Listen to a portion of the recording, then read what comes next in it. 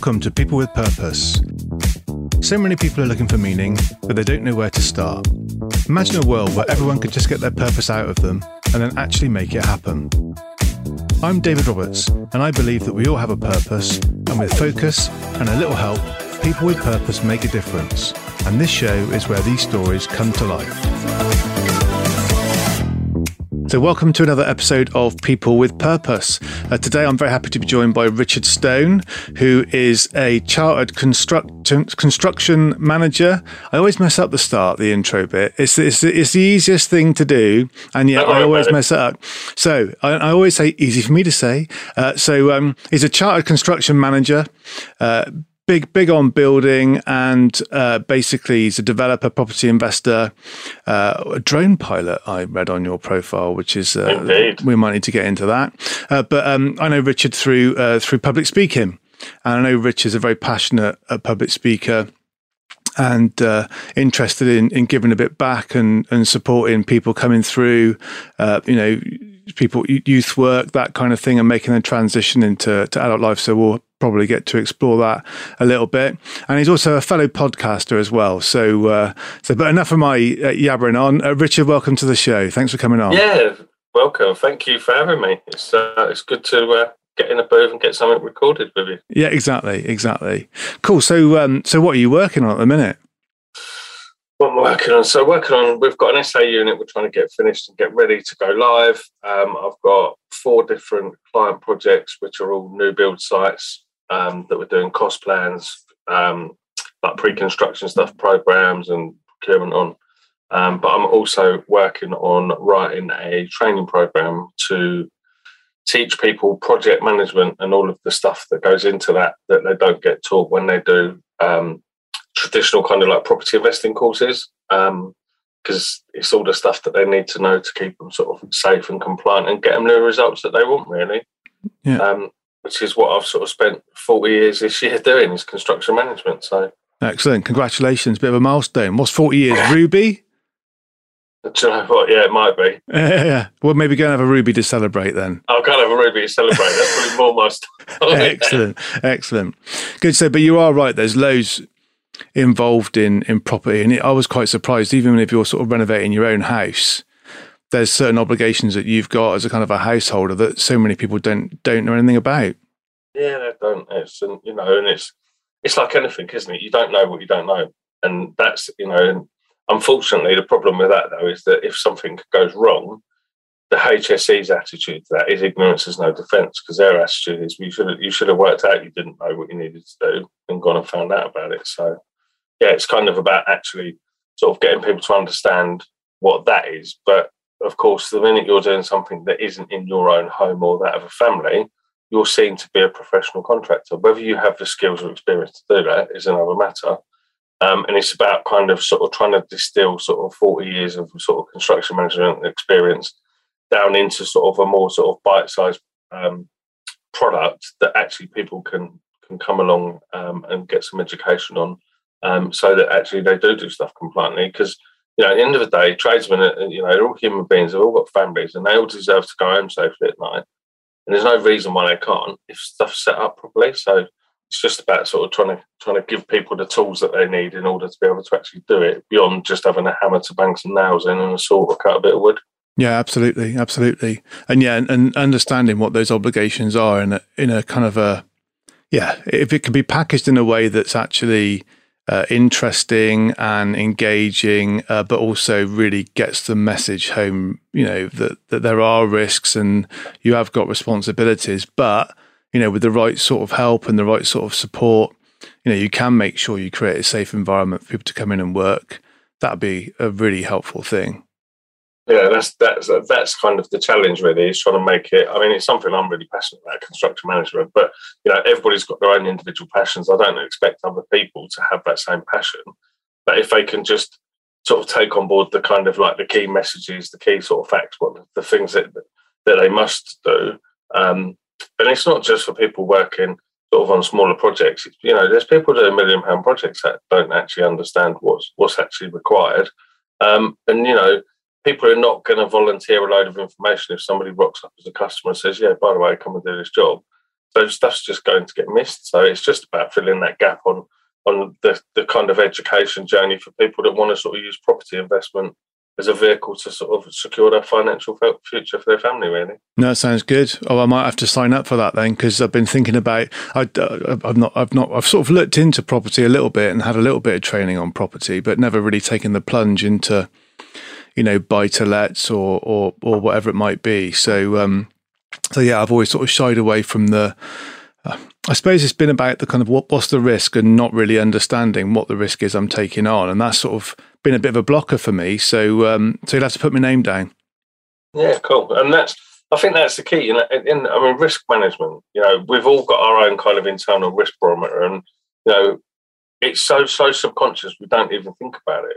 But on a journey to the supermarket, you'll do about 200 risk assessments, whether you're on foot or whether you're in a car. Because every time you do something, there's kind of an internal risk assessment about, well, actually, is that safe? Well, it's no different. It's just on a slightly different scale with different things to consider. So, yeah, that's the idea. The real challenge is kind of, trying to make it succinct, because my Myers-Briggs type is I'm a detail-driven person, which is a bit of a challenge to start with.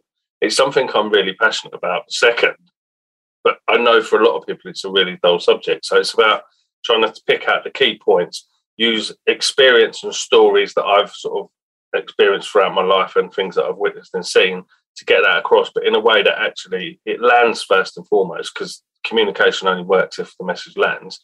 But in a way that actually is light-hearted and people sort of go, to know what, actually, I enjoyed that 3 days. I don't want people to be going away going, gee, 3 days, well, it was a typical health and safety course, because that's not what it's about. It's about, and health and safety is only one part of it. It's about making sure that people know their numbers and they understand what they're going to make at the beginning. And the whole point is, if it's procured and set up properly, that's what they get at the end. Not, we think we're going to make X and, oh my God, we've had loads of car crashes along the way and we end up with X minus 50 grand and we only made £5,000 for a month's worth of pain. It's not worth it. It's about actually implementing systems to actually give you the outcome at the end that you thought you were going to get at the start. And again, that's one of the things that isn't really taught. It's kind of, it's almost like a crash bang wallop. Yeah, you just need to get on board, get a builder, get it done. And they gloss over the whole construction phase, which is actually, can be the most challenging and quite often the most risky part of the whole process. So absolutely, that's the plan. But I mean, it comes back to my kind of core why, which is helping others. That's what I enjoy doing. Yeah, so. Yeah. Well, go on then. So tell us a bit about your story then. So how did you end up in construction and doing the kind of thing that you're doing now? Oh, wow. Okay. How did I end up in construction? So my dad was in construction. He's a QS. He decided to do an extension on our house when we lived in Birmingham, which was where I was born. Well, I don't sound like a Brummie, thankfully. And I was in my first footing at 5 years old. And so I helped my dad do that. We got the extension finished. Obviously, I just did like a little bit of digging and then like moving stuff around. And he brought trades in to do all the different stuff. But there's certain things along the way of doing that I really remember as being really poignant. But the biggest one was the sense of achievement for creating something tangible through hard work at the end, which was that we actually built an extension to our house, which sort of more than doubled the footprint of the house. And for me, that was a very, very, very real thing. I'm a very kind of visual person. I'm a very kind of like drawings, tangible stuff. I'm not so good with words, written or spoken. I've never been diagnosed as dyslexic, and I don't know if I actually am. One of the challenges I have is that my brain goes faster than my mouth, which can be a bit of an affliction.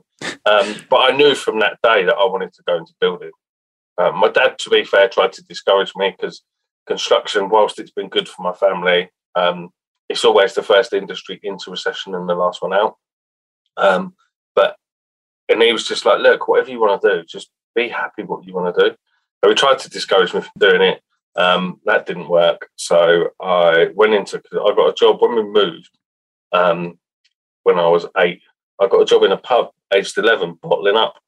And then because I worked hard and like my mum and dad, all they said to me was, look, just turn up, be on time and work hard. You don't know, like you know how to wash up, but you don't know anything else about working in the kitchen. So just do that and just go from there. So that's all I did. I was always early. I was always, whenever I finished the task, I always asked what I could do next. And I was just polite. And that was it really. And that job washing up ended up being like going from one night to 3 nights a week. Then I started doing bottling up before school. Then I started doing waiting, and they were doing outside bars. And the landlord's son had got a building company.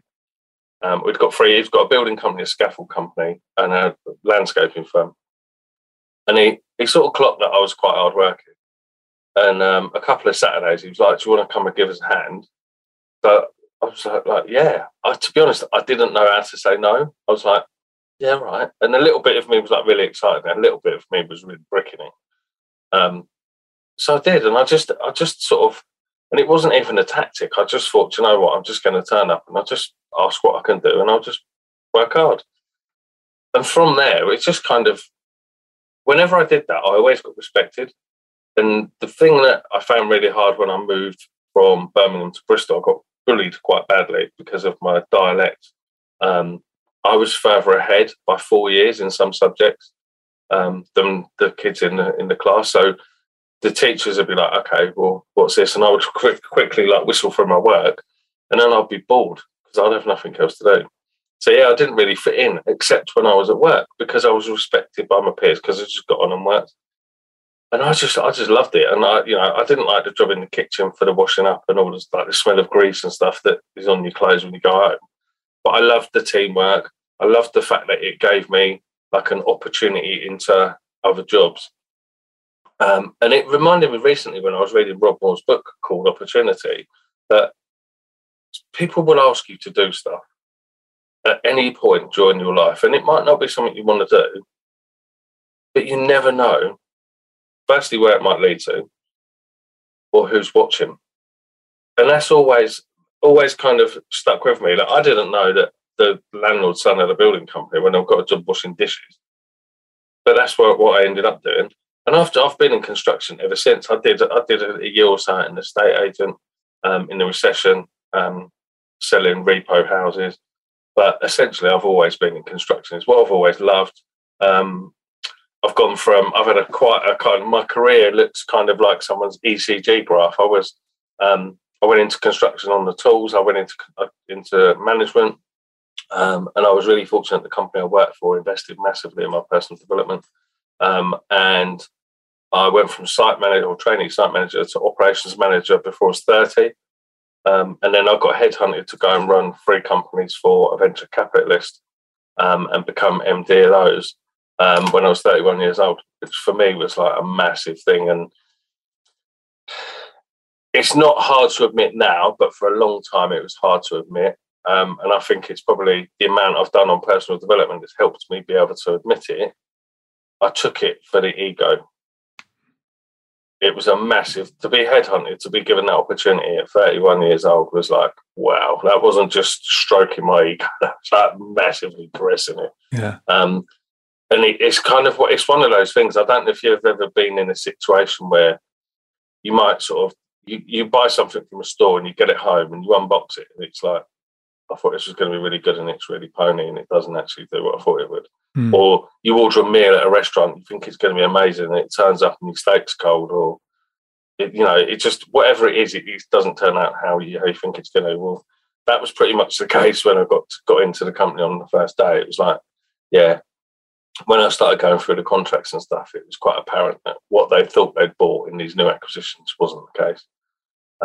So yeah, a lot of hard work, a lot of stress, a lot of travelling, because I'd one in London, one in a place called Rainford, just outside St Helens, and then one in Bristol. So I was like a bit like a boomerang, albeit in a very expensive, very, very fast Mercedes, with a fuel card, thankfully. $6,000 a month in fuel was not coming out of my pocket. Wow. But yeah, do you know what? It was tough. It was really challenging. I got followed to Egypt and someone threatened to shoot me when the company went bang. And I nearly went bang with it. Not that it was anything to do with me. I went into the company, realised it was like absolutely skint and called the administrator. But before I did that, I spoke to all the staff, told all the staff what the situation was, explained all the numbers, which was really tough. So yeah, construction's been been really good, but I would be lying and I would be doing it a disservice if I said it had been all plain sailing. It's been anything but. But one of the things that I did have for a long time was a kind of imposter syndrome, that I'd never gone to uni and got a degree. And I was talking to a mentor of mine probably about 10 years ago now. He was like a big sage. He's been like on the main board of a lot of big construction companies in the UK, global ones as well. And he said, but the thing you've got to remember is that you've got such a diverse skill set. You would never have got that if you went and worked for a blue chip. He said, because our contracts team know about contracts. Our salespeople know about sales. They don't know about accounts. He said, you know about pre-construction, sales, marketing, accounts, contracts management, claims, programming, planning, logistics, fleet, all of the stuff that goes into running a business successfully, because you've had to do all of that stuff in different businesses. You'd never have got that experience if you'd have only worked in a big blue chip contractor. So I am grateful and I'm very thankful. And I think a lot of that forms and is what makes me have the why that I have, because it has been good. You know, yeah, there's been some times that have been a bit pony, but it's been absolutely brilliant for my family, like financially, my wider family as well, not just my family bubble. And I'm now at the point where I want to support other people, get them to understand what construction can give you as a job, get them to understand that just because you become a trade, that's a gateway. That's not where you end up necessarily. It can be, you know, and I know some really good tradesmen that are in their 70s and they've been offered really, really high paying positions in management and they're not interested. They want to stay doing, one's a chippy and one's a bricklayer, and that's what they want to carry on doing, which is fine. But I've also seen people that have come in, and I joined working as a labourer and have gone right to the top. And I've seen other people do it, and I've seen people do it in big national and lead big national contractors. So just by going and getting a trade doesn't mean that you will always be a plasterer.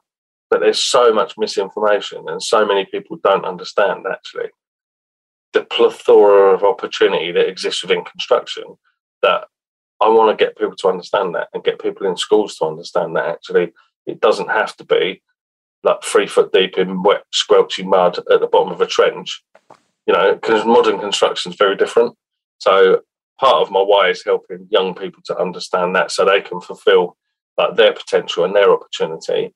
And then, as I said at the beginning, it's about also leveraging the experience and the training and everything else that I've had in the construction management to help people that want to use construction projects as a way to improve their financial wealth as well.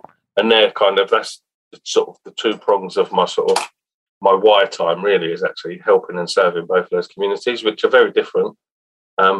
Most of the typical people in the property investment world tend to be pale, male and stale. Whereas the people that are in the sort of the education environment and the charities that I work with are anything but, and it's a really diverse and rich area. And that's one of the reasons that I love it and I enjoy it so much, because that's something that I'm quite passionate about. And it's something that a lot of people don't understand. A lot of people think diversity is just about actually, well, have we got the right balance of colour on our board? Have we got the right male to female split? But I learned a really, really valuable lesson the day I had my biggest ever imposter syndrome attack. And I got a phone call completely out of the blue from a number I didn't know, but I've never, ever swerved phone calls. I always answer my phone or go back to people. And it was this lady asking me if I'd be prepared to have a Zoom interview. And I was like, sorry, I'm not for hire. What do you mean? And she said, well, we'd like you to join the Lord Mayor of London's Construction Academy Operations Board. And I was like, you what? I think you got the wrong number. She's like, we definitely haven't got the wrong number. We know exactly who you are. We know exactly what you're about. I was like, okay, send me the invite. Let me think about it.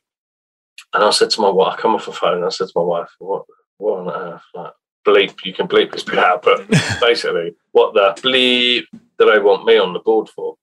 And she was like, I've no idea. I don't know. I know as much about it as you. So when I had the interview, I actually asked the question, and it was really interesting because I had an amazing conversation with Julie Hogbin about this before I had the interview.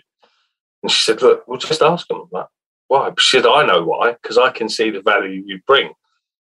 but you need to ask them. And but what they said was that they wanted a diverse board. They didn't want just people that sit on the CSR panel of a big national contractor. They want people that have run big companies, small companies, SMEs. And that was my first kind of sort of insight into actually the different ways that diversity can exist and also needs to exist. And since then, I've read some really fascinating books around that whole subject. And it's something that we need to do a lot more work on. So by working with those charities, it helps me to be able to learn more about that for my own personal development, which I'm really passionate about, but also to serve those sort of areas as well. Yeah, yeah. Diversity is quite a really interesting topic because there's neurodiversity now, which I know it's always been there, but it's growing in profile and being recognised, and the whole thing about hypersensitivity and different people in different scenarios needing different kind of environments to work in and all that sort of stuff. And it's incredible really to think about the number of people who have been unable to take on opportunities or have not thought they were able to take on opportunities because of the experience that they had maybe at school or something like that, where they felt they didn't fit in. And it sounds like, I mean, you say you've never been diagnosed with anything particularly, but you talk about imposter syndrome. It sounds like you've been on a sort of a similar sort of journey to that. Yeah, absolutely, and I think there's a lot to be said for that, and it's why I'm so passionate about neuroscience and NLP. There's a funny slide that I actually put on when I do keynotes, and it's a picture of me having my brain mapped up in Scotland, because it's I want to know as much about myself as I can, so that I can serve and help people the best I can. And everyone's got different combination of learning style preferences, and I've had some absolutely fascinating conversations with people who think I'm talking utter claptrap, but we all learn differently. We all take on board information slightly differently. And the more that we can appreciate and understand that, the better that we can build our teams of people that can add tremendous amounts of value, but otherwise perhaps might not have been able to feel like they could be included. But it does give rise to additional challenges, and it does mean that you need to have stronger people in HR departments that understand these kinds of issues, rather than just a sort of an absolute, well, they're late for work, they've been late for work 4 times, bang, right, it's a written warning. Well, let's unpack it and find out the reasons why. And the difficulty is that in modern business, people don't have the time. For the most part, I believe it's a time-based thing to do that. And I think that's really sad, because we're missing a massive opportunity to give opportunity to people that otherwise perhaps may get overlooked, but also to have better businesses as a result of the input of those people. Yeah, I totally agree. And I think it is a time thing.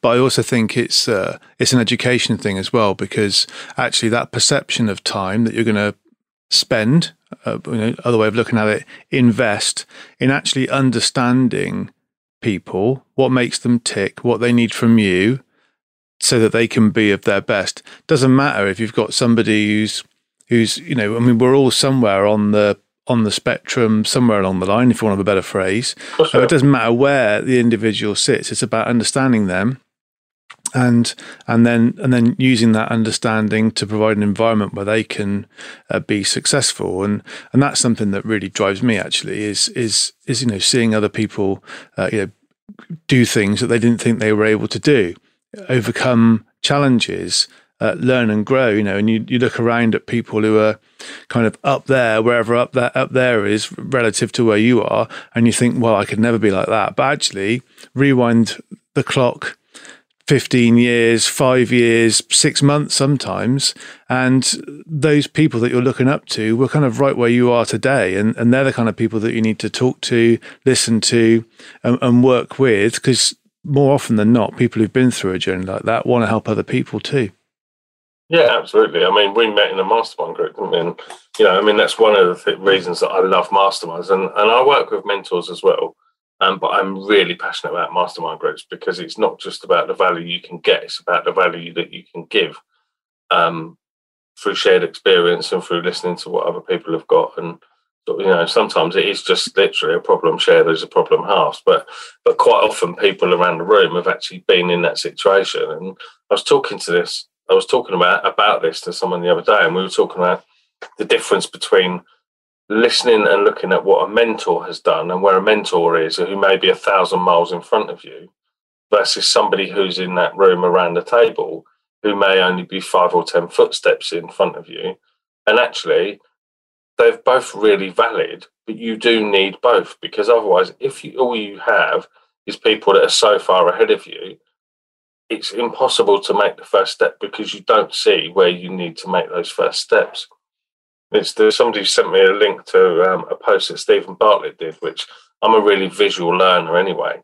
And I think it was today actually, put a post on LinkedIn which was linked back to somebody's Instagram profile. And that was very much a case of somebody literally just carrying one box forward and putting it on top of another one. And actually that's their first step towards being successful, because success is 100 boxes piled on top at the end. And it is about actually having those small steps. And I think we need to, when we're recruiting people, we need to understand actually what are the people skills and the traits and personality traits that we need, not just what is the actual physical task that we need someone to do. And, that's particularly prevalent in construction, because obviously we create and we build stuff, or we repair and maintain it. So those skills are essential. But equally, some of the most successful tradespeople that I've ever seen, and certainly the ones that have ever got the best sort of feedback from customers and from end users in their own homes, if you like, are the ones that have actually worked on or developed those softer skills that have by and large done it unconsciously, because they've never been putting any training to do it. They've just developed that as a person as a result of actually who they are and the people that they're around. And the more that we can look at that kind of stuff, the better businesses we're going to have going forward, because they'll be better placed to serve their clients. Yeah. I run a company called New Heat, and we do underfloor heating and renewables. And we're very values driven. The business has been going for 30 years. I've not been there for 30 years, but it's always been quite values driven business. And when I joined there 7 years ago, there's a couple of things that really leapt out at me. There was lots and lots of really good, strong technical capability, but to take the business to the next level, what I needed was leadership. And there were some great leaders there. Don't get me wrong, they're still are today. But doing that in a kind of an intentional way, and making sure that you've got leaders all over the business. So developing that leadership capability all over the business. But the first part of that really was about the values. So when you talk about how you recruit people and their technical ability, yeah, of course you need to understand the technical ability or the aptitude for learning the technical skills they need to do the job. But actually, the primary thing for me is the values. Because if an organization's got a set of values that they're living by, working by, and I don't mean the sort of values that you stick on a wall and forget about. I mean the values that actually come from the people who work in the organization. And actually, when you talk to the customers of that organization, they're the things that make actually that customer want to do business with that organization, because that's why they trust them. That's why they got the relationship. That's why they got the rapport. So if you can recruit and develop people and recognize people, maybe even reward or incentivize people based around how they exhibit those values, and of course you provide the training on that, but also on the skills to do the job, then you've got a team of people then who are all going to be, aligned in the way they think about things and the way they behave, happy to call each other out when they see behaviors that don't quite scan with that, and then far better equipped then to work together to solve the problems that come up every day. You've mentioned a number of them, but in the construction trade, but in any sort of trade there is. I mean, you're in business basically to solve a problem for somebody else, because you've got that expertise, and that's why people want to buy from you, is because you solve problems. But how you work together to actually do that is so crucial. So, for your point of view, values. What are your values, and how do they play through in the businesses that you're part of? Okay. Well, what a subject, huh? Values is something I'm really, really passionate about. And actually, we're looking at setting up another business at the moment. And we've got a couple of different options on the table. And I was having this conversation with my wife yesterday. It all comes from values. Recruitment all comes from values, and partnerships you can't partner with someone who hasn't got the same values. The challenge, I think, comes when, and I found this really fascinating, so one of my coaches I've worked with for a number of years, I've got coaches for a reason, some for a season, and a couple that I work with for life. And one of the ones that I will work with for life, every year we go and have breakfast and we go through, and he asks me a number of questions and look at values. And it's really interesting that my values remain consistent, but the way they're stacked changes in terms of order of priorities. 1 and 2 tend not to move around too much. And my first one is education. My second one's helping others. Mm-hmm. They don't tend to move too much. They're pretty consistent. My others are about working honestly, working with integrity, trying to be innovative and creative, support other people with their problems, and grow wealth for clients and for our businesses. Essentially, that's what we're here to do. But I think coming back to your point about recruitment, the technical, you can teach, I've always had this thing, you can teach anyone anything. You can't teach them to be motivated, driven, honest, work with integrity, work innovatively. But the difficulty comes quite often, and I see this loads. And I used to see it a lot when I used to do due diligence for a business acquisitions company. You'd go into a company on the first day, and there'd be like somewhere in reception or in a meeting room or somewhere, it would be a value statement or some like swanky infographic. And one of the things that I used to ask people, apart from trying to sort of drill down into their numbers and where the company was at, was I'd say to like different members of staff, like, so can you give me an example of how these values fit into what you do? And the amount of people that would look at you like you were talking Swahili or say, well, I don't know, I can't give you an example because I'm not sure, I can't remember what they are. We did that exercise a long time ago. And it's like, seriously? They're not really the business's values, are they? Their values should come from the people that work within the business and collectively be pulled together. And they need to be like the first absolute bastion that you go to look at when you're recruiting a new member of staff. And if that person doesn't align with all of those values, they could have the best technical skill set, but if their mindset isn't right, i.e. because their values don't align with the existing business values, that's never going to be a successful recipe. Yeah, I totally agree. And when I recruit, one of the first questions that I ask is, what are our values? And there's only been one occasion when I've employed somebody who's not got that question right first time, and I learned from that mistake and I won't do it again. But yeah, so I think you've got to be really, really clear on that and make sure that you understand it. You know, if values are important to you, then you absolutely have to do it. And if you don't think values are as important, I think you need to ask yourself the question, why, and perhaps look at where the challenges and obstacles come up in your business and see if you can identify the cause of that. And I'm pretty confident that most of the challenges in companies that stop them from growing, delivering a great service, whatever it is they're trying to do, will be as a result of that mismatch between those values and the way people behave. Yeah, definitely. It's just been a misalignment somewhere. And the problem comes, not in construction necessarily, but in general, wider industry as a whole, I've seen in construction, but that's probably because of where I've spent most of my life, is that recruitment is the one thing that you need to put most of your energy in to get right. And instead, it's the thing that gets done at the end of the day when someone's chasing you for feedback on a load of CVs, or shit, we've got a project starting in 4 weeks, we need somebody to run that, or my God, we've got 10 bids coming in, we need somebody to support the bid team. And it's never, ever given the right amount of time. And quite often, even the best decisions are taken based on the fact that actually we've got a technical or a physical need to put a bum on a seat or for a specific skill. And the difficulty with that is that it puts so much pressure on the hiring manager to fulfill that role, because without that, the project or the task or whatever it is can't move forward, that quite often, even if they're aware of recruiting from or values-based recruitment, that would get shifted to the side because there's an even bigger need to get that person into the business and started. And you've only got to look at the crap way that companies induct people. The amount of people that you see, and they're like, "Oh, I started a job today. Oh, how did it go?" Yeah, well, I just was told to get on with it.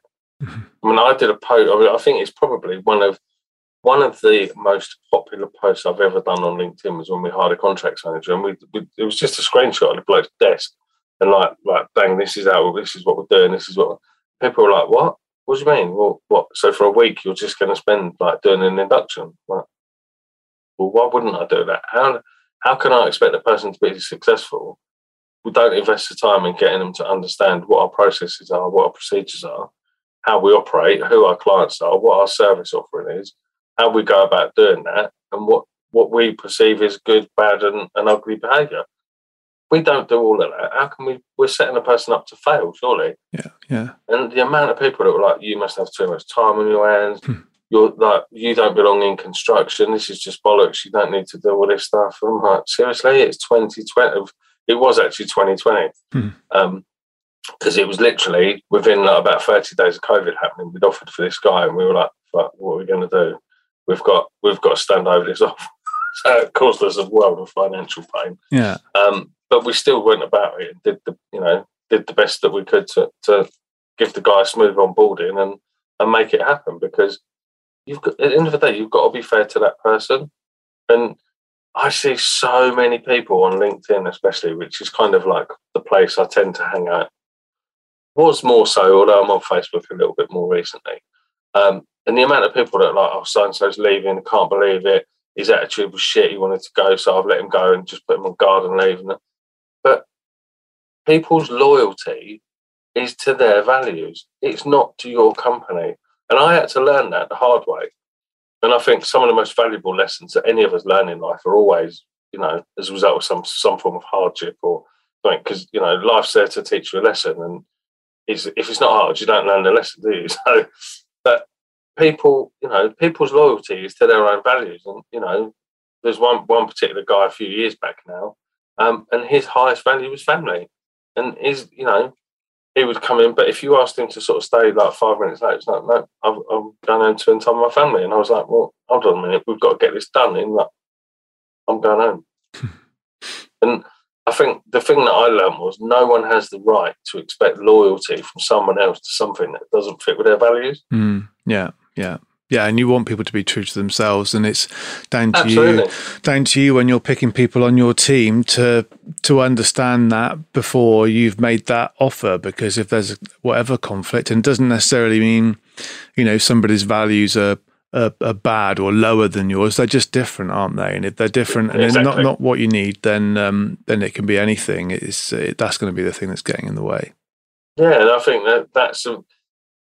I had to learn a lot of lessons really hard, really quickly when I got made into site manager and contracts manager at 26, because I was managing a team of over 150 people. Some of them were like 45, 50 years old, and I had loads of training on commercials, on contracts, on setting jobs up. But at that point, I had not had any training on managing people. And I probably, if there was a Guinness World Record for the poniest manager, I think I probably would have won it, because I was shocking. I made some awful decisions. I wasn't always terribly nice. The construction industry was a little bit different 20 years ago. Not a lot, but a little bit. I probably wasn't the nicest person to be around. But one of the things that I did learn was that whether my values and your values are the same or different is irrelevant. Yours are no better than mine, and mine are no better than yours. We're all unique human beings, and at the end of the day, we have the right to choose what our own values are.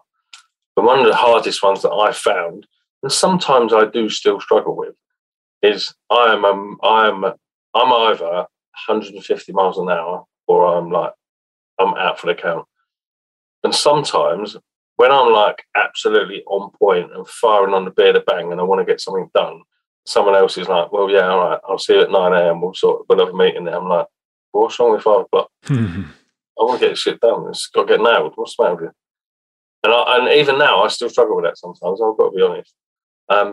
But that's just recognising that somebody else might value their self-care and their sleep. That might be something that they value more than working towards whatever the common objective or goal it is we're working on. So I don't think we're ever fully perfect in that regard. I think we're all, to a degree, a work in progress sometimes.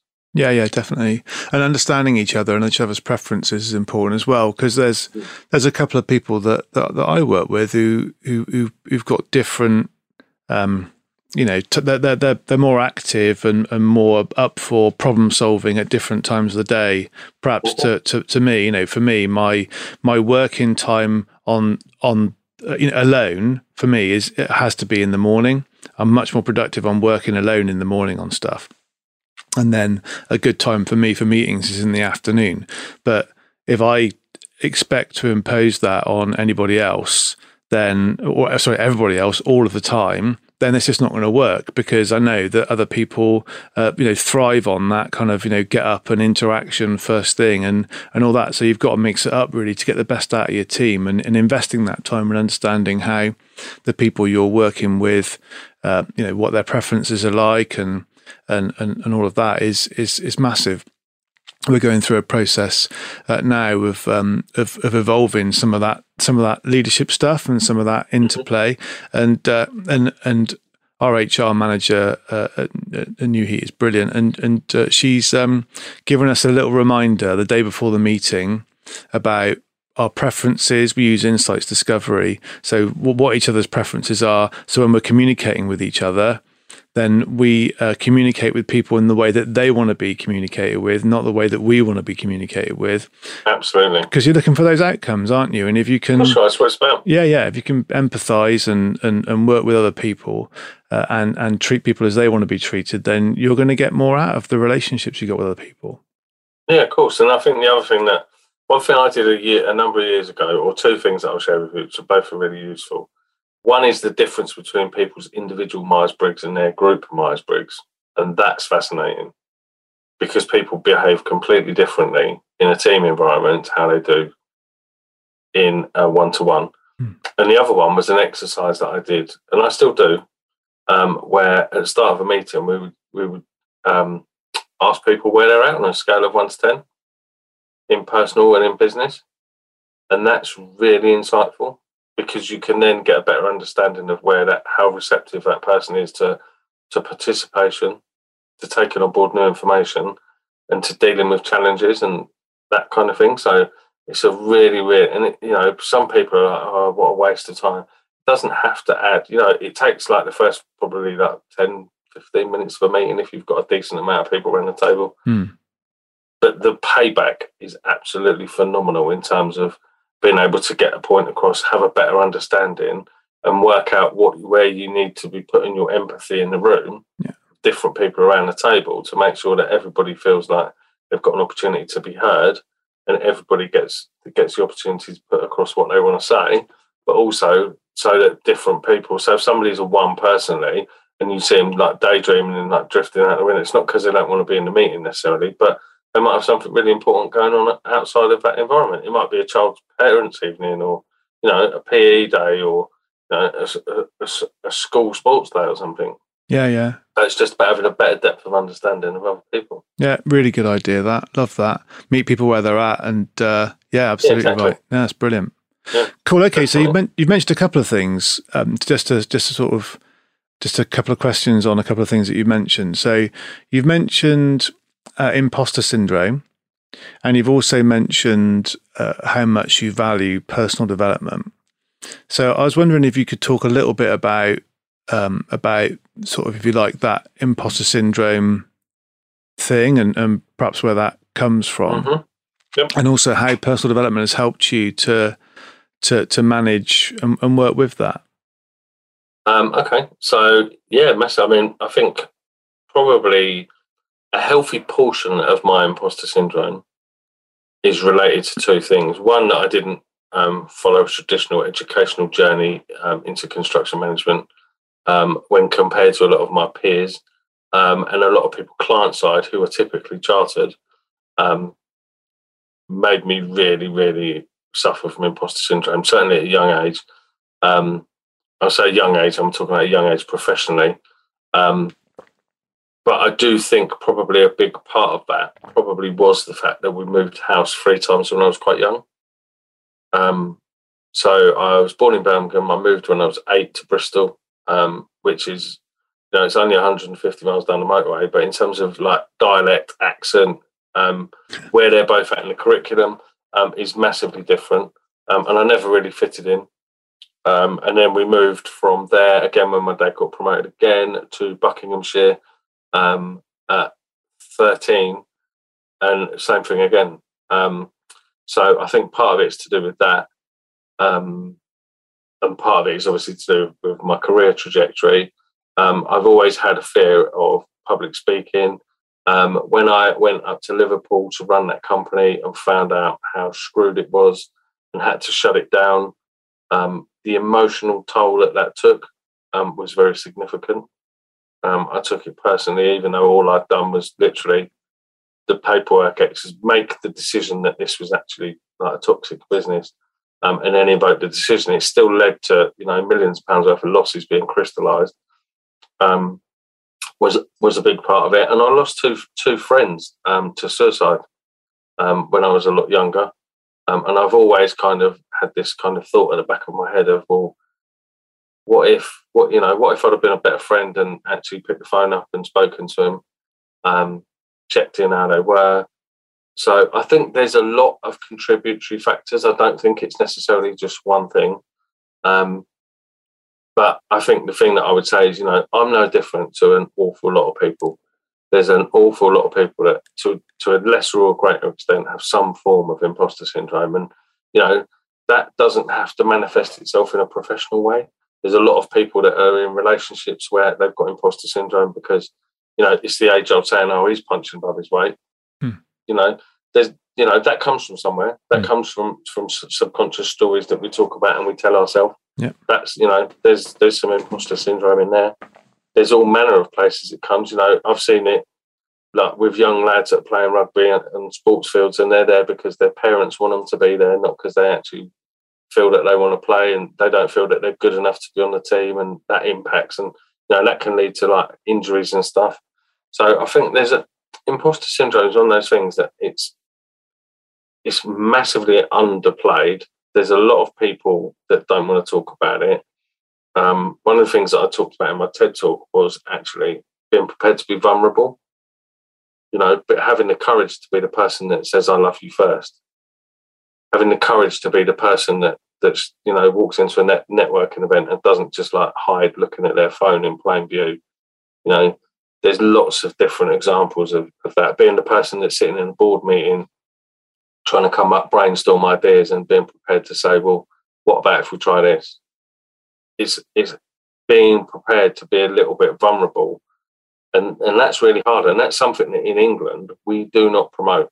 We're very much a stiff upper lip, don't speak out about stuff, play your cards close to your chest. Why would you want to do that? And yet actually the problem is that you can't have creativity if you don't have vulnerability. Yeah. Because if people aren't prepared to be vulnerable, they're not going to talk about something that is potentially a creative idea, because, to be, and I don't know what the stats are, but I would like to hazard a guess that there's probably a majority of companies, somewhere in their value stack, it says we want to be innovative. It's the modern sort of Simon Sinek value, isn't it? Yeah. And yet, how many companies actually stifle the creativity of their teams because people are shouting from a great height if a new idea doesn't work, or they're not given the budget to try something out, or they're fearful of speaking up amongst their peers, and all of that serves to just create greater levels of imposter syndrome, because people feel like they don't feel worthy of sharing their story, they don't feel worthy of sharing potentially new ideas of ways to solve problems, and it's only ever going to get sort of not eradicated, but reduced if people are prepared to own that and talk about it. So, go on. That's one of the things that I feel is part of the reason I was put on this earth. I make no secret of the fact that I've had counselling. One of, I think, probably the most important posts that I've ever done on social media, which caused massive carnage with certain parts of my family. My personal coach, who I've worked with for years, asked me to change my password on my social media and told me I shouldn't do it. But I did a video about the fact I was going to go and see a counsellor. Helped loads of people privately, personally, and potentially lots of people that I've probably never even spoken to. But one person reached out to me and said, "It's right for you. You're your own boss. It's your company. You can talk about what the fuck you like. You haven't got to worry about having a managing director breathing down your neck." How do you think my boss would feel if I went on social media saying that I'm having a nervous breakdown and actually I work for one of the biggest building surveying companies in the country? And I found that quite tough. And, I wasn't in the best place at the time. And I sort of took some time afterwards and thought about it. And I thought, guy's got a point. I do have a luxury maybe to put a title on it that I can talk about anything I want to talk about. I don't have to particularly, obviously I've got to be mindful, I've got family, and I wouldn't want anything out there that would cause embarrassment to my children. But by the same token, you find embarrassment because they're not particularly impressed that I've done interviews on the menopause. But there you go, that's another story. Yeah. And I think my takeaway from that really was that we need to talk about this sort of stuff. And that and the work that I've done on my own mindset with coaching, mentoring, the NLP stuff, I want to understand as much about myself as I can and as much about those subjects so that I can better understand me, but I can better understand people, communicate better, communicate more deeply, convey ideas, help and support other people personally, fulfill their ambition, understand what potential that exists within the young people that I work with, to go on to actually be able to not only fulfill that potential, but actually lead really, really positive lives and have really great outcomes. And that's what I want to spend more of my life doing. Anybody can go and build buildings and fix buildings. Not everyone's prepared to step up and do that sort of stuff. And that's why I enjoy doing it. And, if I didn't need to do anything to generate income to pay bills and stuff, that's what I'll be doing 100% of the time, is supporting other people. Yeah, sure. And I think it is interesting because, I know people who work for big PLCs who again feel like there's certain things that they can't say that they don't want to say, but by the same token, some of those organisations, they have a culture of openness, and it's a bit about the individual as well, isn't it? So, but I think, it's important that if you're in a position where you can speak publicly about these sorts of things, that you do it. And if you feel moved to do it, that you continue to do it, because that's actually part of what brings forth the changes. Because, if you look back 20, 30 years, there are things that we couldn't talk about then that we can talk about now. And absolutely, and the conversation's got to start somewhere, hasn't it? And there's Mental Health Awareness Week and World Mental Health Day. Those kind of days, the opportunity is there to talk about it on those days. But we need to continue the conversation after that. And the themes have been in and around, time to talk, in and around loneliness, i.e., communication with others.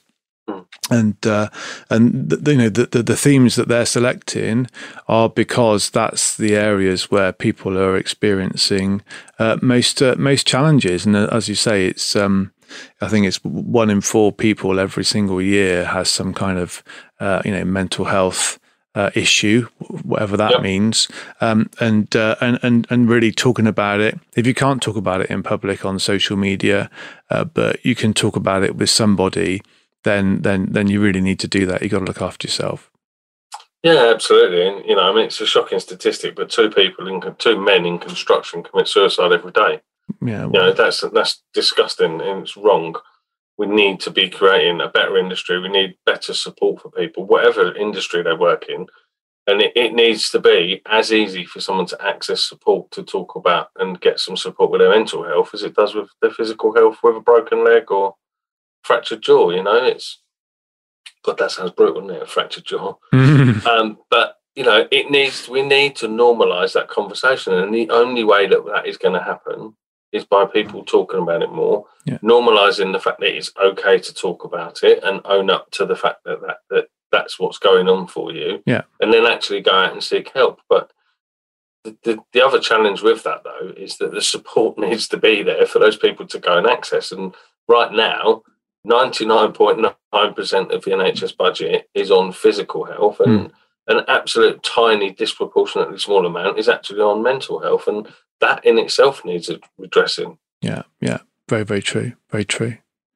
Good. Okay, so when you're contemplating your future and the things that you'd like to do, what's going to come next for you? What's going to come next for me? Well, we're looking at launching some training products. We are formalising the mentoring and stuff that we're doing with some of the clients in response to feedback we've had from people. I've got some pretty big, hairy-ass goals that I want to create by the time that I'm 60 that are pretty massive in terms of creating a sort of a form of convalescence home for people that are in construction, and a load of supported living around that sort of stuff. And my goal really is to build a big enough property portfolio that we can use some of the profits from that to actually fund that and then gift it into a charity. That's ultimately what I want my legacy to be. Okay. Brilliant. Well, that sounds great. Well, Richard, this has been a fantastic conversation. We've talked now for nearly an hour. I can't believe that it doesn't feel like we've talked for so long. So I've got a couple of questions just to finish off on, if that's okay. One is who inspires you the most and why? Who inspires me the most? There are people that have achieved tremendous things in sport against all odds that I find remarkably inspiring. There are normal human like everyday people that have overcome tremendous physical challenges that I find remarkably inspiring. There's a lady called Cor Hutton who's got a charity called Finding Your Feet, who's one of those. There are some sports people that I find quite inspiring. There are certainly captains of industry that I find quite inspiring. I don't necessarily agree with everything they do or say. And there are some normal people, that every day I find my children inspiring. The things that they do. I mean, my daughter's 12. She had COVID. She had long COVID. She could barely breathe, and yet she's in the pool at the weekend, knocking out 3 personal bests on strokes she's never had times for until a month ago. I find that inspiring. Yes, there's the typical sort of YouTube sort of motivational stuff and some of that actually can be quite inspiring. I think if I had to pick one thing or one quote, it probably would be, I don't think I could separate the two, so I'm going to cheat a little bit and I'm going to say the two. Yeah. One is Dr. Rick Rigsby's commencement speech about his dad and about combining knowledge and wisdom to have an impact. And that's something that's never, ever leaves me. It's something that I think about every day. And the other one is William McRaven's speech about making your bed every day. Okay, brilliant. Because it is the small details. Just like David Brailsford says about his Sky team, it's the little bits every day that consistently add up to the difference. Yeah, fantastic. Okay, cool. Well, we'll probably put links to those 2 speeches in the show notes if we can, so people can check that out. That's great. Both on YouTube. Cool. Thank you. And then I suppose final question really is, what advice would you give to somebody who wants to find and follow their purpose? Okay, 2 things. I would start off with what are your values, because everything needs to come from that. Otherwise, you won't enjoy doing it. You won't be successful in doing it because you won't be being true to yourself. And then, this is going to sound really bizarre, start off with what you don't want to do, because there are so many jobs out there that it is impossible to just find the one that you want to do straight away. So start off with the stuff that you don't want to do and gradually work your way backwards. So I love talking about reverse engineering.